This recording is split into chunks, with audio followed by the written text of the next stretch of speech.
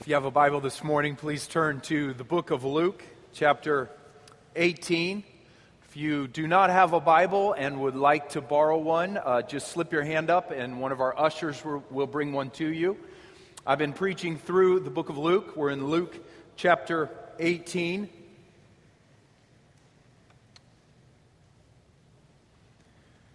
Luke chapter 18, we'll be reading verses 18 to 30 this morning. Luke 18, verses 18 to 30. Let's pray before we read. Father, we do thank you that we have a solid rock named Jesus, upon whom we might stand, a rock that will not sink underneath our feet.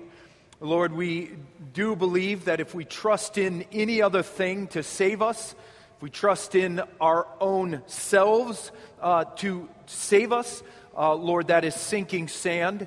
And I pray, Father, that as we look at your word again this morning, that you would place our feet firmly upon Jesus Christ and Jesus Christ alone.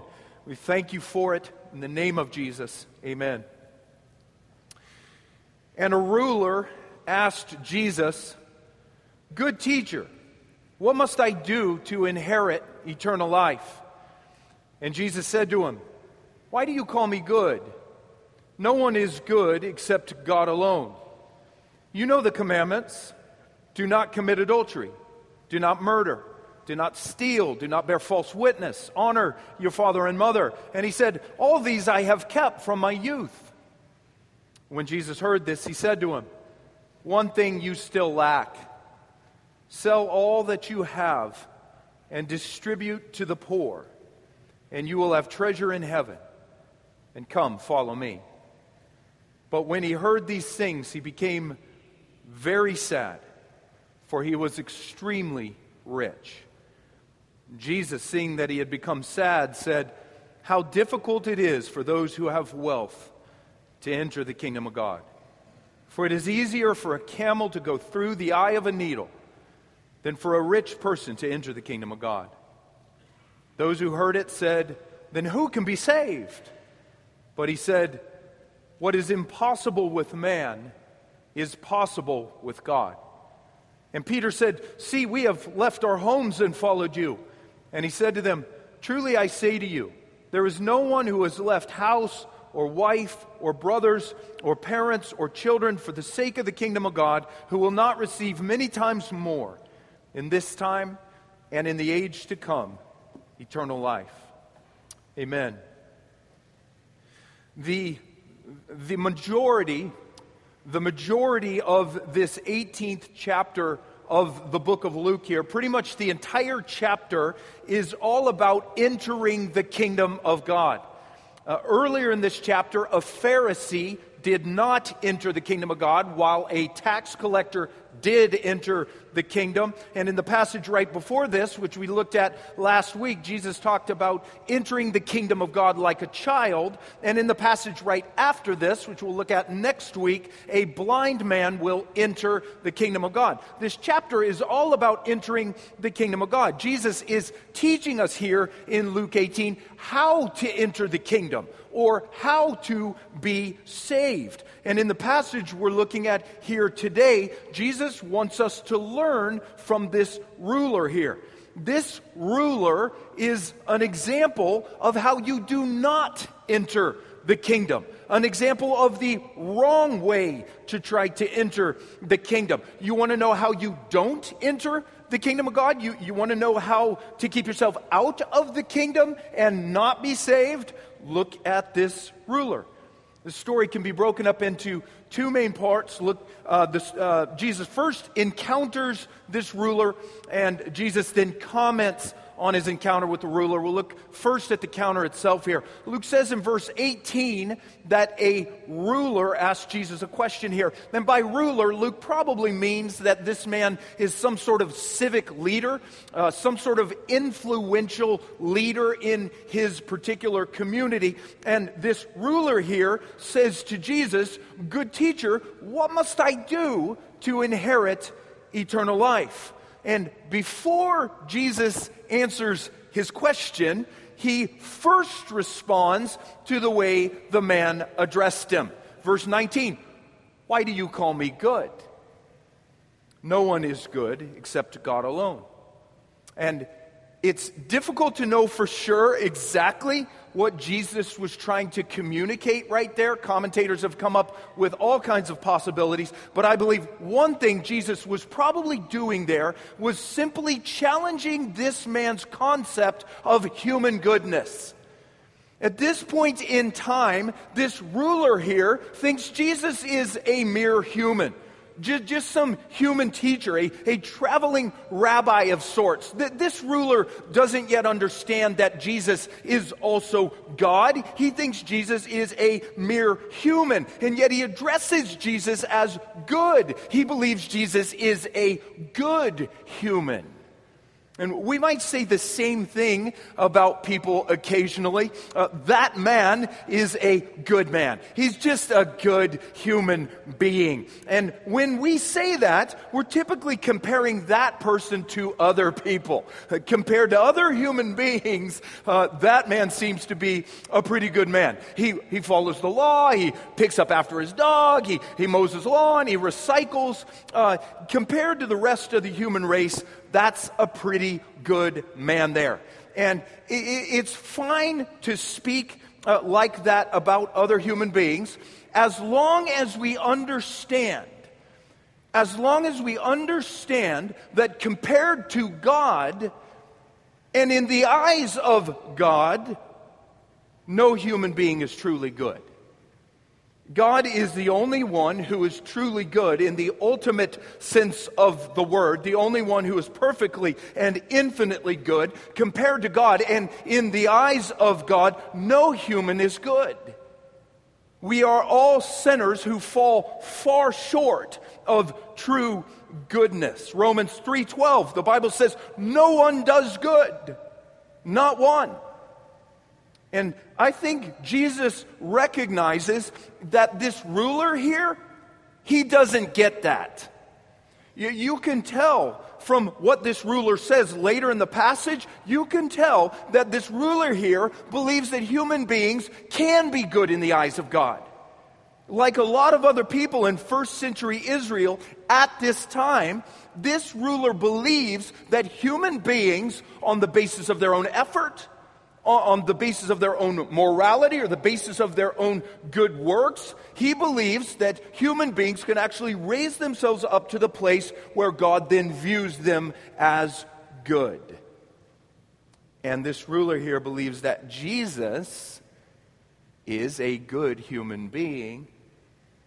And this ruler here also believes that he is a good human being, a good man in the eyes of God. So Jesus challenges, I believe, his concept of human goodness.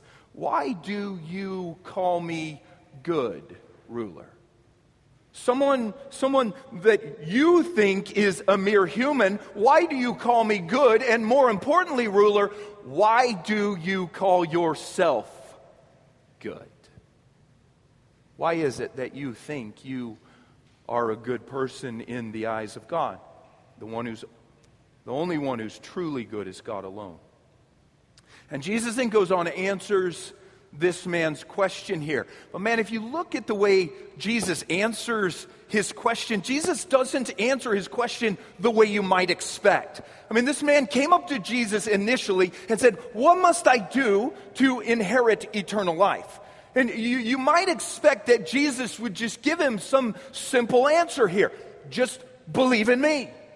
Trust in me, and you will have eternal life. You know, a lot of other people in the Bible, they ask the exact same question that this rich young ruler just asked. What must I do to be saved? What must I do to inherit eternal life? And lots of other people in the Bible, when they ask that question, they get very simple answers. The Philippian jailer in Acts chapter 16, he said to Paul, "What must I do to be saved?" And Paul said, "Believe in the Lord Jesus, and you will be saved." And Jesus could have said that here. What must you do, ruler, to inherit eternal life? Believe in me, and you will be saved. But he doesn't say that. Or think about this. In the passage right before this, in verses 15 to 17, Jesus said that in order to enter the kingdom of God, you just had to receive the kingdom of God like a child. And Jesus could have said that here. What must you do to inherit eternal life, ruler? Just receive the kingdom of God like a child. But Jesus doesn't say any of those things here. Now look at verse 20 again. What must you do, ruler, to inherit eternal life? You know the commandments. Do not commit adultery. Do not murder. Do not steal. Do not bear false witness. Honor your father and mother. Can you imagine me saying that to a rich ruler who comes down the aisle and says, what must I do to inherit eternal life? And I'll look at him and say, you know the commandments. Do not commit adultery, do not murder, and so on. And it's a strange answer, it sounds like, from Jesus. But do you know what Jesus just did right there? He just pointed this man to the 10 Commandments. He just recited commands 5 through 9 to him. And Jesus basically just said to the man, what must you do, ruler, to inherit eternal life? Do that. Do the 10 Commandments, and you will inherit eternal life. Do God's laws. And man, why? Why did Jesus point this ruler to the 10 Commandments? Why didn't Jesus just give him a simple answer like believe in me or just receive the kingdom like a child? Why did Jesus tell this man to do the 10 Commandments in order to inherit eternal life? This is why I believe. Because this man still thought that he could do his way into the kingdom of God. He thought he could work his way, thought he could earn his way into the kingdom. The emphasis in this man's question here is on the word do. What must I do to inherit eternal life? A literal translation of his question would be, having done what will I inherit eternal life? This man was all about doing. He thought that he possessed in and of himself the necessary strength and ability and willpower to do whatever might be required of him to enter the kingdom. Tell me what I gotta do, Jesus, and I will do it because I can do it, Jesus. He thought he could do his way, work his way, earn his way into the kingdom. This ruler here, he was not yet ready to receive the kingdom of God like a little child. He wasn't ready to do that yet. In order to receive the kingdom of God like a little child, you must first be like a child, as Jesus says in the previous passage. You must be helpless like a child. You must recognize that you are completely helpless in and of yourself, unable to do anything to save yourself or to bring yourself into the kingdom. In order to receive the kingdom like a child, you must first be like a child. Be helpless like a child. But man, this ruler here, he did not yet see himself as a helpless child.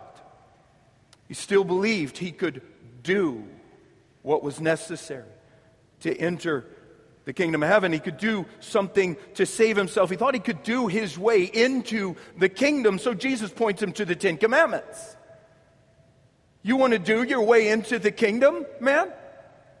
You want to earn your way? You want to work your way into the kingdom of God? Do that. And listen, if you are here this morning thinking that you can do something to save yourself, you can do your way into the kingdom of God, then Jesus is saying the same thing to you this morning. You want to do your way into the kingdom of God? Then do that. Do the 10 Commandments. Do God's laws. Listen, that is one way you can get into the kingdom of God. You obey God's laws. The Bible says so. Galatians 3:12. Do them and you will live. Do God's laws, obey God's laws, and you will inherit for yourself, you will earn for yourself eternal life. You will save yourself if you will simply obey or do God's laws, do His 10 Commandments. And man, this ruler here believes that he's on his way. You look at verse 21 again. Jesus just told him to do the 10 Commandments, and he responds, he says, all these I have kept from my youth. I've done it. If that's all I got to do to inherit eternal life, Jesus, I'm good to go, man, because I am a keeper of God's 10 Commandments. I have kept all of these from my youth. Man, but here's the thing that the man failed to understand. In order to do your way into the kingdom of God, in order to work your way or earn your way into the kingdom of God by your own obedience, you must obey God's laws perfectly. You must obey God's 10 Commandments perfectly. Amen. Not just a perfect external obedience in your words and your actions, but also a perfect internal obedience in the thoughts and the motives of your heart. A perfect 100% through and through goodness. Matthew 5, Jesus says that if you lust in your heart, you've committed adultery, breaking the 7th commandment. If you hate in your heart, you've committed murder, breaking the 6th commandment. In order to do your way into the kingdom of God by your own obedience, you must obey God's laws perfectly, obey the 10 Commandments perfectly, a perfect 100% through and through goodness. And no human being on this planet has done that except for Jesus Christ, the only one who is truly good, because He is also God. But man, this ruler doesn't see it yet. Jesus points him to the 10 Commandments, and he looks into the 10 Commandments, and he says, I've kept them all. I've done it. Man, his answer's crazy. His answer is crazy.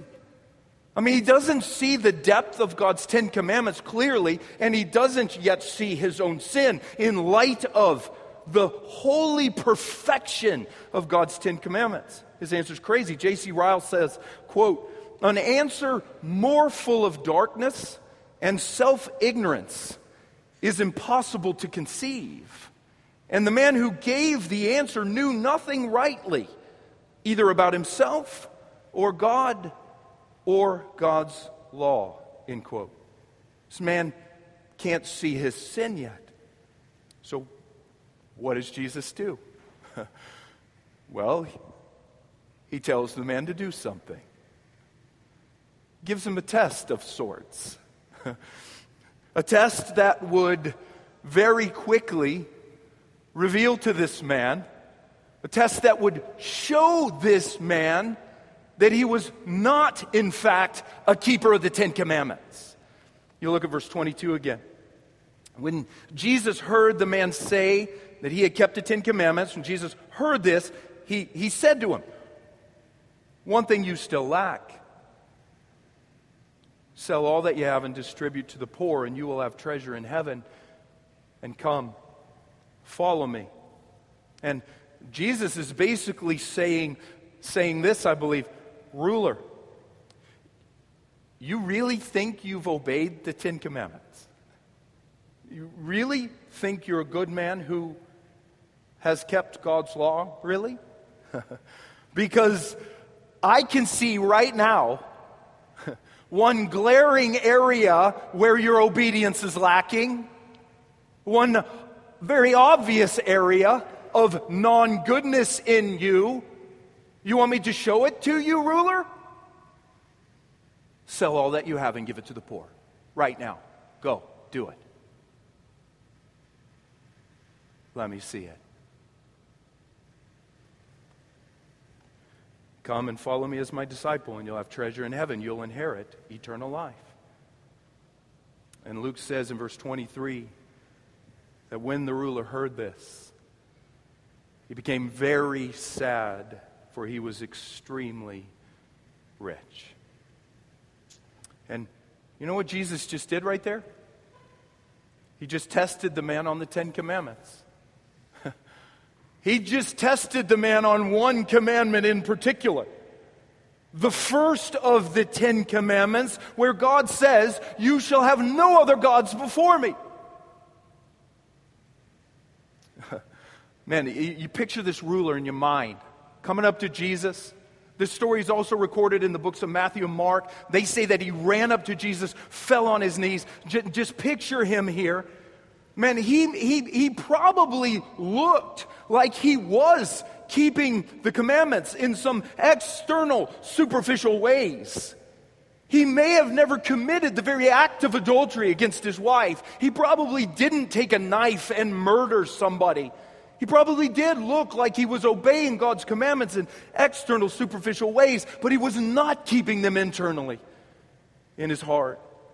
Like all of us, deep in his heart, this man had violated all of God's 10 Commandments, including the first. And Jesus just exposed one of his violations of the first commandment. Deep in his heart, this man had another God. A God he had put before the one true God.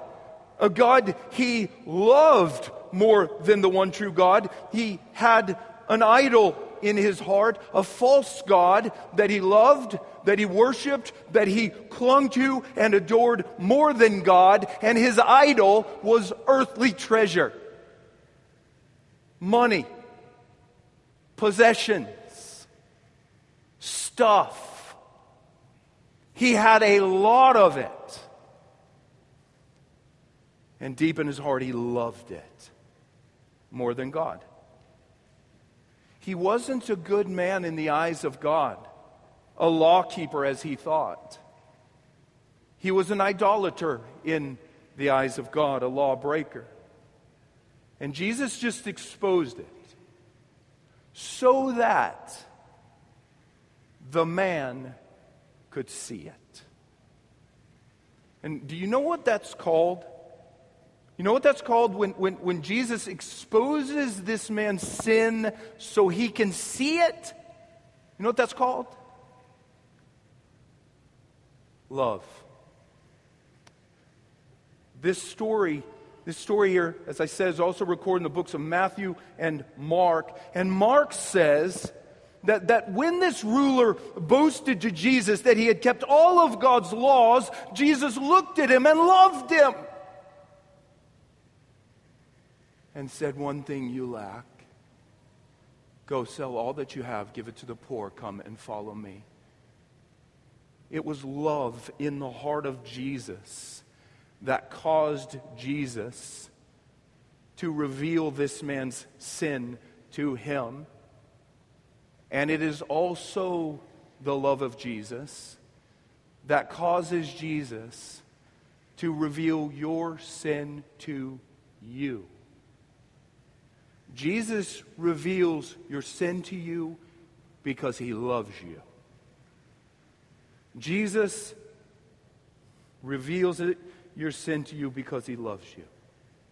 He comes to you and he shows you that you're a lawbreaker in this life, that you're an idolater, because he loves you deeply. He wants you to know that you are not, in fact, a good person in the eyes of God. As long as you still think you are a good person in the eyes of God, you will be kept out of the kingdom of God. Jesus wants you to know that you are not, in fact, a good person in the eyes of God. You are, in fact, a sinner who desperately needs a Savior.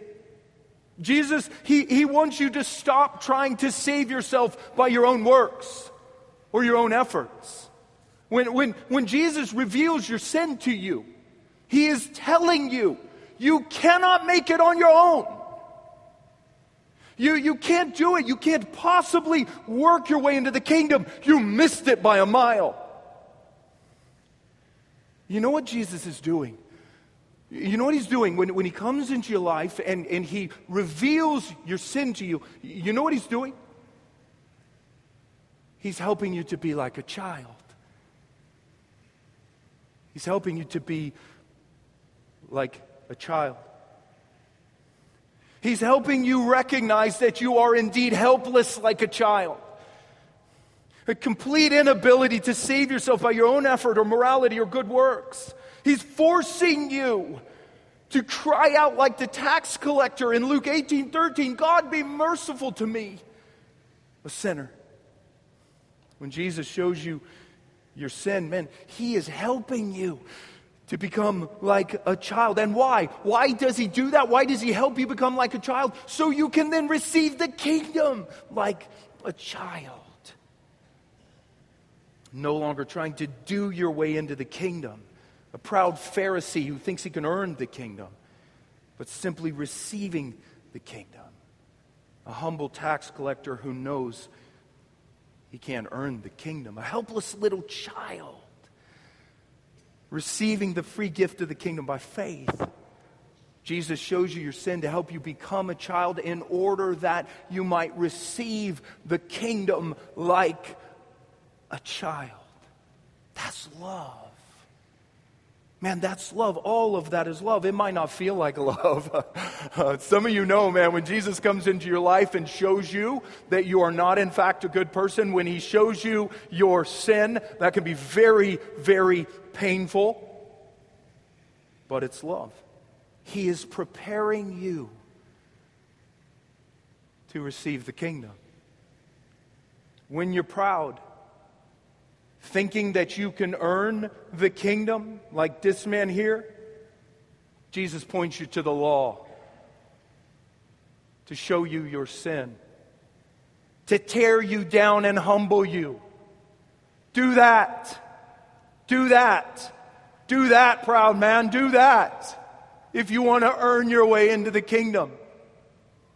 But as soon as you've been humbled underneath the law and you see it and you are crying out for mercy, Jesus doesn't point you to the law any longer. He points you to Himself. Look at me. Believe in me and be saved. Receive the kingdom. Because everything the law is requiring you to do, everything that you have failed to do, I did it. I did it for you. In my death, my resurrection, my life, I purchased for you the kingdom. And I now offer it to you free of charge. Receive it like a child. Receive it. You ever heard the phrase, law to the proud, grace to the humble? Jesus does that. If you're walking in your pride, not seeing your sin, He will point you to the law to break you down. But when you're broken down and you are humbled, crying out for mercy, He fills you with grace, saying, look to me, believe, and be saved. So Jesus in love, man, He shows this ruler his sin, his idolatry. And the ruler did not enter the kingdom at this point. He didn't do what Jesus said. He didn't sell all he had and give it to the poor. He didn't follow Jesus. Now, the book of Mark says that he went away sorrowful. Unwilling at this point to release his idol and embrace Jesus. Dante referred to this right here as the great refusal. The man now becoming a wandering star, haunted by what might have been. So that's the encounter that Jesus has with this ruler here. And Jesus then comments on the encounter. If you look at verse 24 again. Jesus, seeing the ruler had become sad, and seeing the ruler walk away sad and sorrowful, Jesus said, how difficult it is for those who have wealth to enter the kingdom of God. For it is easier for a camel to go through the eye of a needle than for a rich person to enter the kingdom of God. How difficult it is for those who have wealth to enter the kingdom. And man, we desperately need to hear that here in this room, because we are the wealthy of the world. Compared to people in other countries, the vast majority of us have a ton of earthly treasure. We are wealthy. And I just want you to look at it again. The Son of God, Jesus, God incarnate, just said, it is difficult for those who have wealth to enter the kingdom. Difficult, tough, hard for the wealthy of the world, people like us, to enter the kingdom. And why? Why? Because the wealthy of this world so often refuse to release their idol. They won't release the idol. Refuse to release their false god. The God they have put before the one true God. The God they love and worship and cling to and adore more than the one true God. They refuse to release their idol of earthly treasure.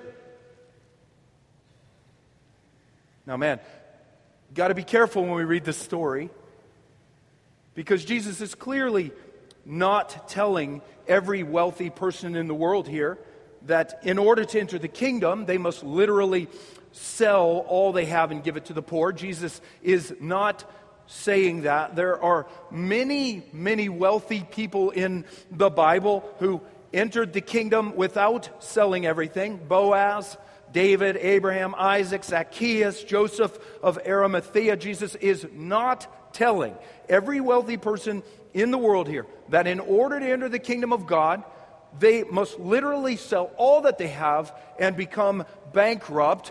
But please listen to me. In your heart, in the deep recesses of your heart, you do need to renounce or release all that you have in order to enter the kingdom.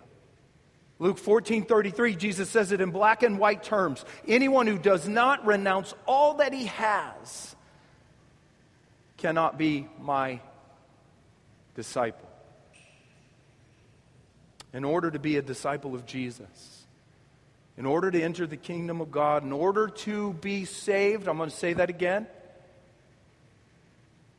In order to be a disciple of Jesus, in order to enter the kingdom of God, in order to be saved deep in your heart, you must renounce or release or let go of all that you have in this world. You must release your idol of earthly treasure. And if you won't, you do not enter the kingdom of God.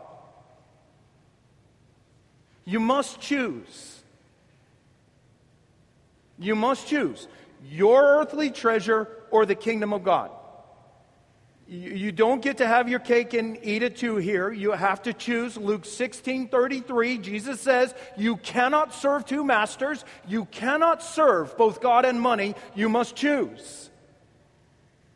You cannot hold both your earthly treasure and the kingdom of God in your arms. You can't do it. No, in order to receive the kingdom of God, you must release your earthly treasure. A monkey gets caught in a trap when he sticks his hand through a little opening in the trap and grabs a coconut. And the monkey can free himself from the trap, but in order to do so, he must release the coconut. And if he won't release the coconut, he doesn't get out of the trap. In order to receive the kingdom of God, you must release your earthly treasure. The man in Matthew 13, In order for the man in Matthew 13 to receive a treasure that he found hidden in the field, in order to get that treasure, he had to sell all that he had in order to buy that field and get the treasure.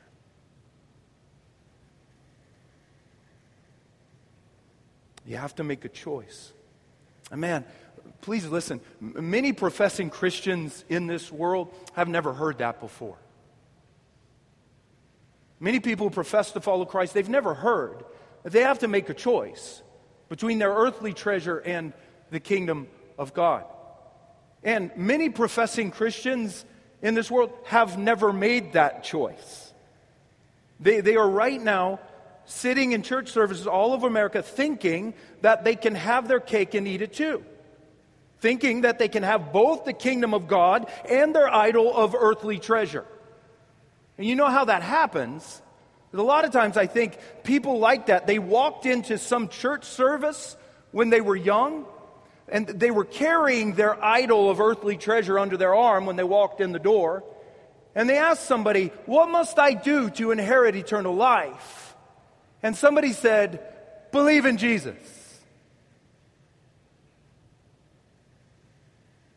And that's great. But nobody ever told them that believing in Jesus, that receiving the kingdom of God, meant that you had to release your idol of earthly treasure. And now they sit in church service all over America trying to hold the kingdom of God and the idol of earthly treasure under their arm. That's not a Christian. That's not a Christian, no matter what the person says.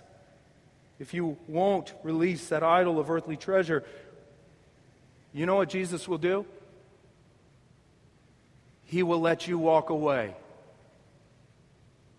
sorrowful, with your idol under your arm. He won't run after you and say, no, you misunderstood. Just believe in me. That's it. Just believe in me. Come on. Come back, sit down, tithe. He doesn't do that. If you won't let down that idol, he will say, go. And you know what that is? You know what that's called? Love. Love. Man, in order to receive the kingdom deep in your heart, you must renounce or release your earthly treasure. And you know what? In and of ourselves, in our own strength and power, none of us could or would ever be able to release our earthly treasure. No way. This idol of earthly treasure, man, it is so stinking strong. You get a little bit of money in your life, you get a few possessions in your life, and your heart and your hands grab hold of that, and they hold fast to that thing. And in our own strength and power, none of us could or would ever be able to release that idol. You can't do it. It's got this gravitational pull that just sucks you in. You cannot release. It's absolutely impossible for a wealthy person in and of himself to release the idol and receive the kingdom. It is easier, Jesus says, for a huge camel with all its humps to go through the tiny hole of a needle than for a wealthy person in his own strength and power to release his death grip on that idol and receive the kingdom. It's impossible for man to do it. Impossible. But you know what? God can do it.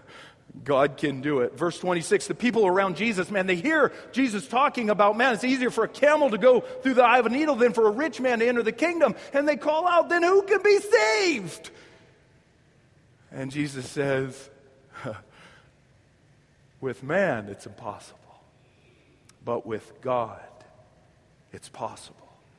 Man, it might be impossible for a wealthy man to pry his own fingers off of his earthly treasure, but God can do it for him. God can move upon you in your life and cause you to let go, release your earthly treasures, and receive the kingdom. Man, God can break the spell. Thank God for that. And man, how does God usually do that? How does God cause somebody to let go of their earthly treasure and receive the kingdom of God? You know how he does it?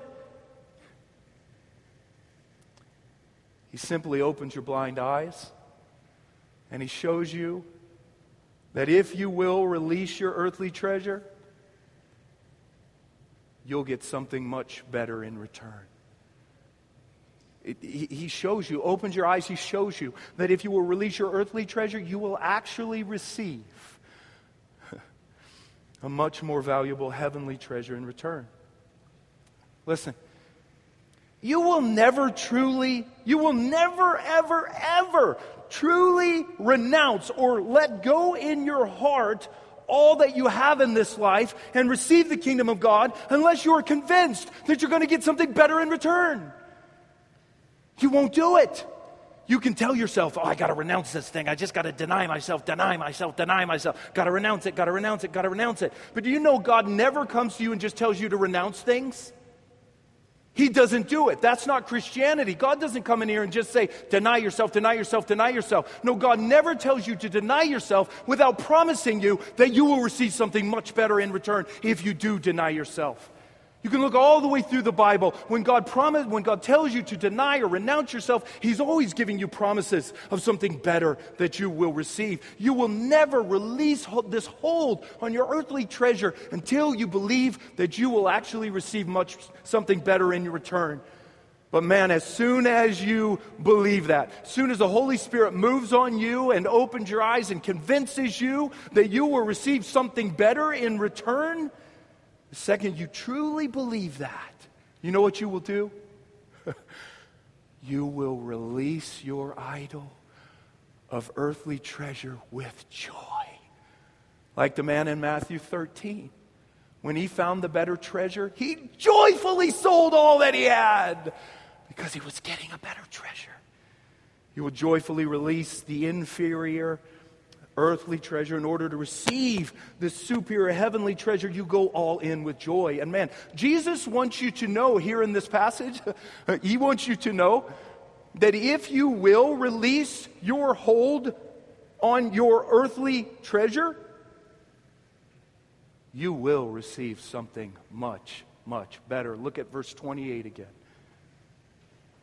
The disciples hear Jesus telling this ruler that he needs to sell all and give it to the poor in order to receive the kingdom. And Peter pipes up and says, "See, we have left our homes and followed you. We have left everything, Jesus, to follow you." And Jesus said to them, "Truly I say to you, there is no one who has left house or wife or brothers or parents or children for the sake of the kingdom of God who will not receive many times more in this time and in the age to come eternal life."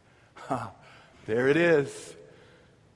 Everyone who renounces or releases in his heart all that he has in this life for the sake of the kingdom of God will receive many times more. It's an incredible promise. You gotta love Jesus' math. Man, you gotta love it. That right there is called addition by subtraction. You got to lose something. You got to renounce all that you have in this life, but you actually gain much, much more. You get the kingdom of God. Man, that's the greatest trade-off in human history. You're giving pennies for trillions. You're giving all the little stuff you got in this life away, renouncing it, and you're receiving the kingdom of God. This invaluable treasure. And Jesus says you'll receive it in this life and in the age to come in heaven. And man, what is this heavenly treasure that you receive when you release your inferior earthly treasure? What is it that you receive? Well, you receive the kingdom of God, or we could say it like this: you receive Jesus. When you release your earthly treasure, you get Jesus and everything that goes with Jesus. You get the forgiveness of sins. You get peace and rest in your soul. You get the love, joy, hope in your soul. You get his friendship, Jesus' friendship in your life. You get his compassion. You get his kindness and his care for you. You get a new family called the people of God, the church. You get the very presence of God in your life now, and you get the very presence of God in your life forever. You get Jesus, and man, and all that goes with Jesus, the kingdom of God. And Jesus and his kingdom are worth many times more than anything you have in this life. And man, listen, God is right now offering Jesus and his kingdom to you. And how do you get it? Here it is. Here's the simple lesson of the rich ruler. Here really, I think, is the simple lesson of all of Luke 18. In just a couple different quick points. You ready? Here's the lesson of the rich young ruler. You ready? Stop trying to earn the kingdom. That's pride. You cannot do it. You have failed to do it. You're a sinner. Humble yourself and confess it. Confess your helplessness and your need for mercy. That's one. Number two, release your earthly treasure. You can't have your cake and eat it too. You must give something up in order to gain something better. And number three, receive the kingdom of God like a child. Receive it in faith. And you know, that's really what faith is. Faith is a receiver. It receives things from God. It trusts in those things. Now, faith will ultimately end up doing, but faith initially is a receiver. Receive the kingdom. Stop trying to earn it. Release your earthly treasure. Receive the kingdom. Man, you do that, and you just receive many times more than anything you could have ever imagined. An infinitely valuable treasure now and forever. You sang about it earlier. Wilbur Chapman's famous hymn, Jesus, I do now receive him. More than all in him I find. He hath granted me forgiveness. I am his, and he is mine. So, Father, we thank you for your word. And just humbly confess, Lord, that in our hearts we are all idolaters. Our hearts are gripped by so many things in this life, where we run after those things. We don't want to leave them. Lord, we'd rather try to do our way into the kingdom than let go of our idols. Lord, we just humbly confess we cannot work our way into the kingdom. Our hearts are gripped with these idols. Lord, we do believe that the thing that causes our hearts to release our earthly treasure is seeing a much better heavenly treasure. So, Father, I pray you give us faith to see Christ this morning, to see Christ in all his glory, to see the kingdom of God in all its glory, so that our hearts might release earthly treasure and run after Jesus. May he be our vision all of our days. In the name of Jesus, amen.